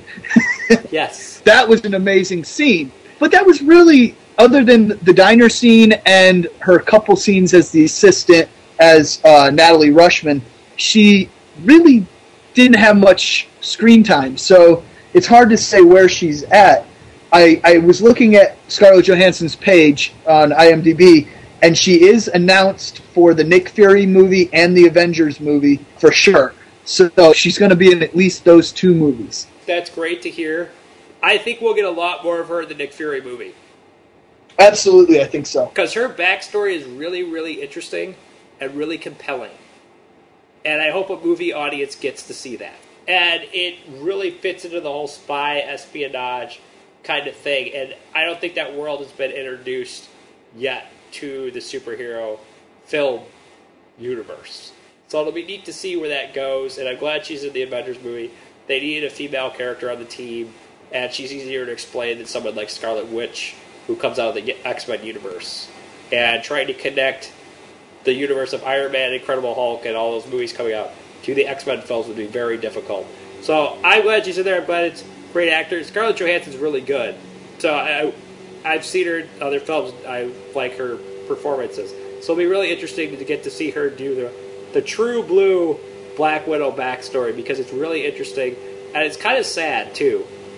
So, and it's perfect for a dramatic actress like her. So I hope that pans out and we get to see that. Also, for those of you that are not comic book fans, Natalie Rushman is just a cover name. That is not the character's real name. So if you're talking to any people that you know that are comic book experts, be careful not to say their name is Natalie Rushman. Please just call her the Black Widow. It's just simpler. It'll make your lives easier. Well, she's Natalia Romanova, right? Yes. And they'll explain her Russian background in the next movie. The other thing is, because of her age, And at this day and age, it might be tricky to explain that she's a Russian spy, so they may come up with something else just to modernize it a bit. Just giving everyone kind of a warning. And my last question about the movie, we kind of breached on it before, so we can kind of just get through this real quick. Did you think the fight scenes were weak in the film? Well, as I said before, I thought that they were fine. I thought that that was not the ultimate goal of this movie. Right. I think sometimes, like I was saying, people were looking for Iron Man 1, and sometimes we get too caught up in the length of a fight scene and how much CG or how good the CG looks. I thought the CG looked fine in this. Yeah, it was great. It was fine. No problems. For instance, my favorite fight scene in this was the flying scene where he was flying around and Rhodey was chasing him, or War Machine was chasing him, trying to get the missile lock from actually getting him because he wasn't in control. I thought that was an excellent scene. I thought the CG looked great. I felt like there was plenty of action in that sequence, and ultimately, I loved at the end where he everything's all the battle bots. I forget what they called them in the in the movie, but all of the ones that were made by Rockwell. Just go with drones. Okay, the drones. All the drones are about to explode, and Iron Man swoops in, grabs Pepper, and flies off. And it's like, right as all the bombs are exploding, he swoops in and saves her. I thought that was a great scene as well. And just as it's not technically a fight scene, but it's the end of the fight scene, and he swoops in and saves the lady at the end, the damsel in distress. The love scene right after that is great. Yeah. But the fight scenes were not the same as Iron Man 1. I've already said that. But I don't think they were bad, and I definitely don't think they were weak. Yeah, I'm with you. Watching a show known as Smallville for about 10 years, where the longest fight scene in the history of that show has been 47 seconds, I was fine with it. I think that show's proved you can tell superhero stories without needing the superhero knockdown, smackdown fights. And I think Iron Man was another example of that. And Iron Man was made like a movie. A typical drama. And that's what it should be made as. So, I'm okay if there's not a lot of fight scenes, as I said before. Especially since there's a lot of successful examples of things like Smallville that can tell a good story, a good superhero story, without needing all the fight scenes. So I was fine with that. Also, the thing is, for those of you who are still like, oh, these fight scenes are bad, keep in mind that they might be holding back a little bit for the Avengers movie. You don't want to have a huge Iron Man flying sequence when they might have a bigger one planned for the Avengers movie. And I know there's probably already work being done and being planned on how some of those fight scenes are going to work in the Avengers movie. There's probably things already being storyboarded. So you don't want to go in the Avengers movie and being disappointed. I think a lot of these moves on maybe having shorter fight scenes or not as long of fight scenes are, one, to save money for the Avengers movie, because Marvel's financing that too. And the other reason is, I think they don't want you guys as fans to be disappointed if the fight scene in the Avengers movie is not as good. It's kind of like the situation that they had, we talked about last week with Smallville, their finances. We figured that they cut down on what they did in the finale of Season 9, or tried not to do a big fight scene, so the finale of that show won't be a disappointment. I think the reason we treat these fight scenes with Iron Man, the reason why it's slow, is to build up to the Avengers movie. So you don't go on the Avengers movie and go, oh, that fight scene wasn't as good as the end of Iron Man 2, where they really push the envelope on effects. I think they're just leaving it to Joss Whedon to push the effects to the next level with his film. And knowing Joss Whedon's imagination and some of the things he pulled off with effects on Buffy and Angel as well, I think we're going to get something really great. Yeah, I have to agree with that. Yeah, absolutely. Those of you that didn't want to fight, just please be patient and wait and go see that Avengers movie. And you going to see Thor in these next movies coming out is going to make that movie to happen. So go see the upcoming superhero films that are coming out next summer. The last part, speaking of upcoming Marvel films, is kind of references, or Easter eggs, shall we say, that they made in this movie to the idea that this movie takes place within a larger Marvel universe, and also kind of giving hints at how all these upcoming Marvel movies are going to fit together into the Avengers film. And the first thing is that was noticeable: the guy who gives Whiplash the Monaco ticket, which is the ticket to the racetrack which he attacked, is from the Ten Rings, and that was the terrorist group that kidnapped Tony Stark in the beginning of the first film, and also is named of the organization that is run by an Iron Man villain by the name of the Mandarin, who may possibly be the villain in Iron Man 3. So they may be setting things up for Iron Man 3 with that one. The other thing is, in the box of stuff that Tony Stark went through to find the film footage of his father that helped him figure out what needed to be done to fix his problem with his heart, there was a map of Antarctica in there, which, interesting enough, is the place where Captain America was frozen in suspended animation and released from in the comics. So that may connect to the end of the Captain America movie, where I think he will be frozen in suspended animation. The other thing, which was very noticeable, if you did miss this one, you must have fell asleep, was Captain America's shield. They showed a broken Captain America's shield and made a really great joke about it that really fits in with Tony Stark and Steve Rogers, Captain America's relationship. So that was really interesting. Also, there was a reference to vibranium. That was the metal that Tony Stark synthesized to his new heart to help him from stop getting poisoned. The metal he used to make it better was known as vibranium. And that vibranium came from a place called Wakanda, which basically is an African colony that is protected by the superhero Black Panther, which means that Marvel possibly has a Black Panther movie slated, so maybe referencing to that. It also could mean that Black Panther could be one of the Avengers in the Avengers movie. And to add to that example, and this stuff with the vibranium, also, one more note on vibranium, that's what Captain America's shield is made out of. And to kind of emphasize this idea that it was vibranium from the country of Wakanda, there was a map of Wakanda at the end of the movie in the scene where Nick Fury, played by Sam Jackson, and Tony Stark are talking about his career, or his position with the Avengers. And also during that scene, there was news footage, and it was current news footage, of the Incredible Hulk character, played by Ed Norton, attacking the university. Which, if you've seen that movie, there's a scene where Ed Norton, as Bruce Banner, also known as the Hulk, runs into this kind of sky bridge, or this walkway between two buildings at the university, and it gets attacked.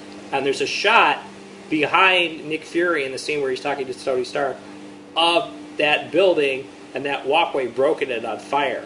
So this basically means that Iron Man 2 took place at the same time as the Incredible Hulk film that came out last summer. And finally, the big one, if you waited for after the credits, they showed Thor's hammer to let you know that the Thor movie is coming out next summer, which I'm pretty sure everyone kind of knows about.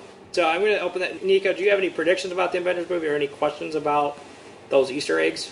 No, I think you explained most of them pretty well.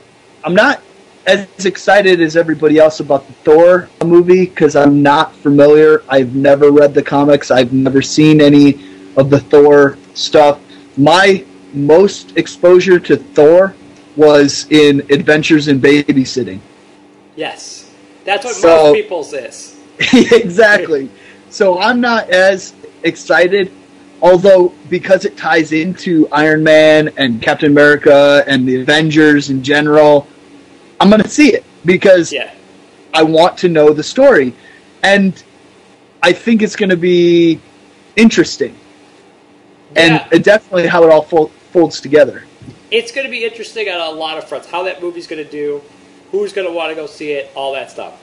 I think what's going to get people to see it is the reason why you're going to go see it. Is just to know his backstory, know what's going on. I personally don't know a whole heck of a lot about Thor either. So that's going to be one of the first superhero movies I'm going to go to and not know kind of what's going on in the comics and not be able to make that complaint or make the decision or be happy about, oh, that was like the comics or that was not like the comics. I don't really know enough about Thor to make that conclusion. I'm looking at it as a filmmaker, and do I like this movie or not, and how well does it fit in with the other characters. And I'm also going to be looking at during that movie is how well is Nick Fury portrayed in this movie, and how does he fit into it all. That's more of my concern. That's more of where I'm coming from. I'm not as big a fan, but I also get why they came out with Hulk and Iron Man first, is because those are more accessible characters than Thor. So those desires to see those characters and how their stories works out is going to be what's going to get me and other people to go see Thor. But I think the big superhero movie to look forward to is the Captain America film. He's a very accessible superhero, and it's going to be a superhero period piece, which is going to interest people. That'll be good, and then I think Thor will be pulled off real well in the Avengers movie. Also, what helps is there's some big actors, such as Natalie Portman and Anthony Hopkins, who are going to be in the Thor movie, and I think their star power is going to draw people. Also, Kenneth Branagh is a really great director and really has a great image of things, and Jon Favreau has worshipped the Thor movie from what he's seen of it so far. So it should be okay. It really should be. So probably next summer, if the podcast is still going, we'll discuss that too when it comes around. Absolutely. All right, so now we're just going to wrap things up right now. Next week's episode, we're basically going to talk about the fall 2010 TV schedule, how the shows that we talk about weekly are going to fit into everything. And then we're also going to talk about what pilots we want to watch next season, and maybe possibly what we're going to add to the show. I know a big one we're going to discuss next week is the Cape, which there's a lot of news on that. If you check out KryptonSite.com, we also have a link to it on our website. You can find out all about the Cape, which is a great show. It's going to have people like Summer Glau and other people that are well known to fans of the Whederverse on it. Also, you can contact us in a variety of different places. You can email us at acrosstheairwaves@gmail.com. You can also hit up our Twitter at acrossairwaves. There's no "the" in that one, it's just Across Airwaves. And also there's links to that on our website at www.acrosstheairwaves.com. So check out that site. There's a blog there. There's things you can comment on. Also, you can subscribe to it. And we'll also be posting episodes of our podcast. By the time this podcast airs, there should be our first episode up there. So you can go check that out. And also feel free to leave a comment on the posts for these episodes. If you have any comments or questions about things we're talking about, feel free to get a hold of us anytime. We also have a voicemail. You can leave a message on our voicemail, and we may respond to it on the air and add it to our recording. So, Nico, what's that number? That number is 773-809-3363. So, that's it for this week. Once again, I'm Dan Schmidt. And I'm Nico Reichstedt. And until next week, we'll catch you on the airwaves.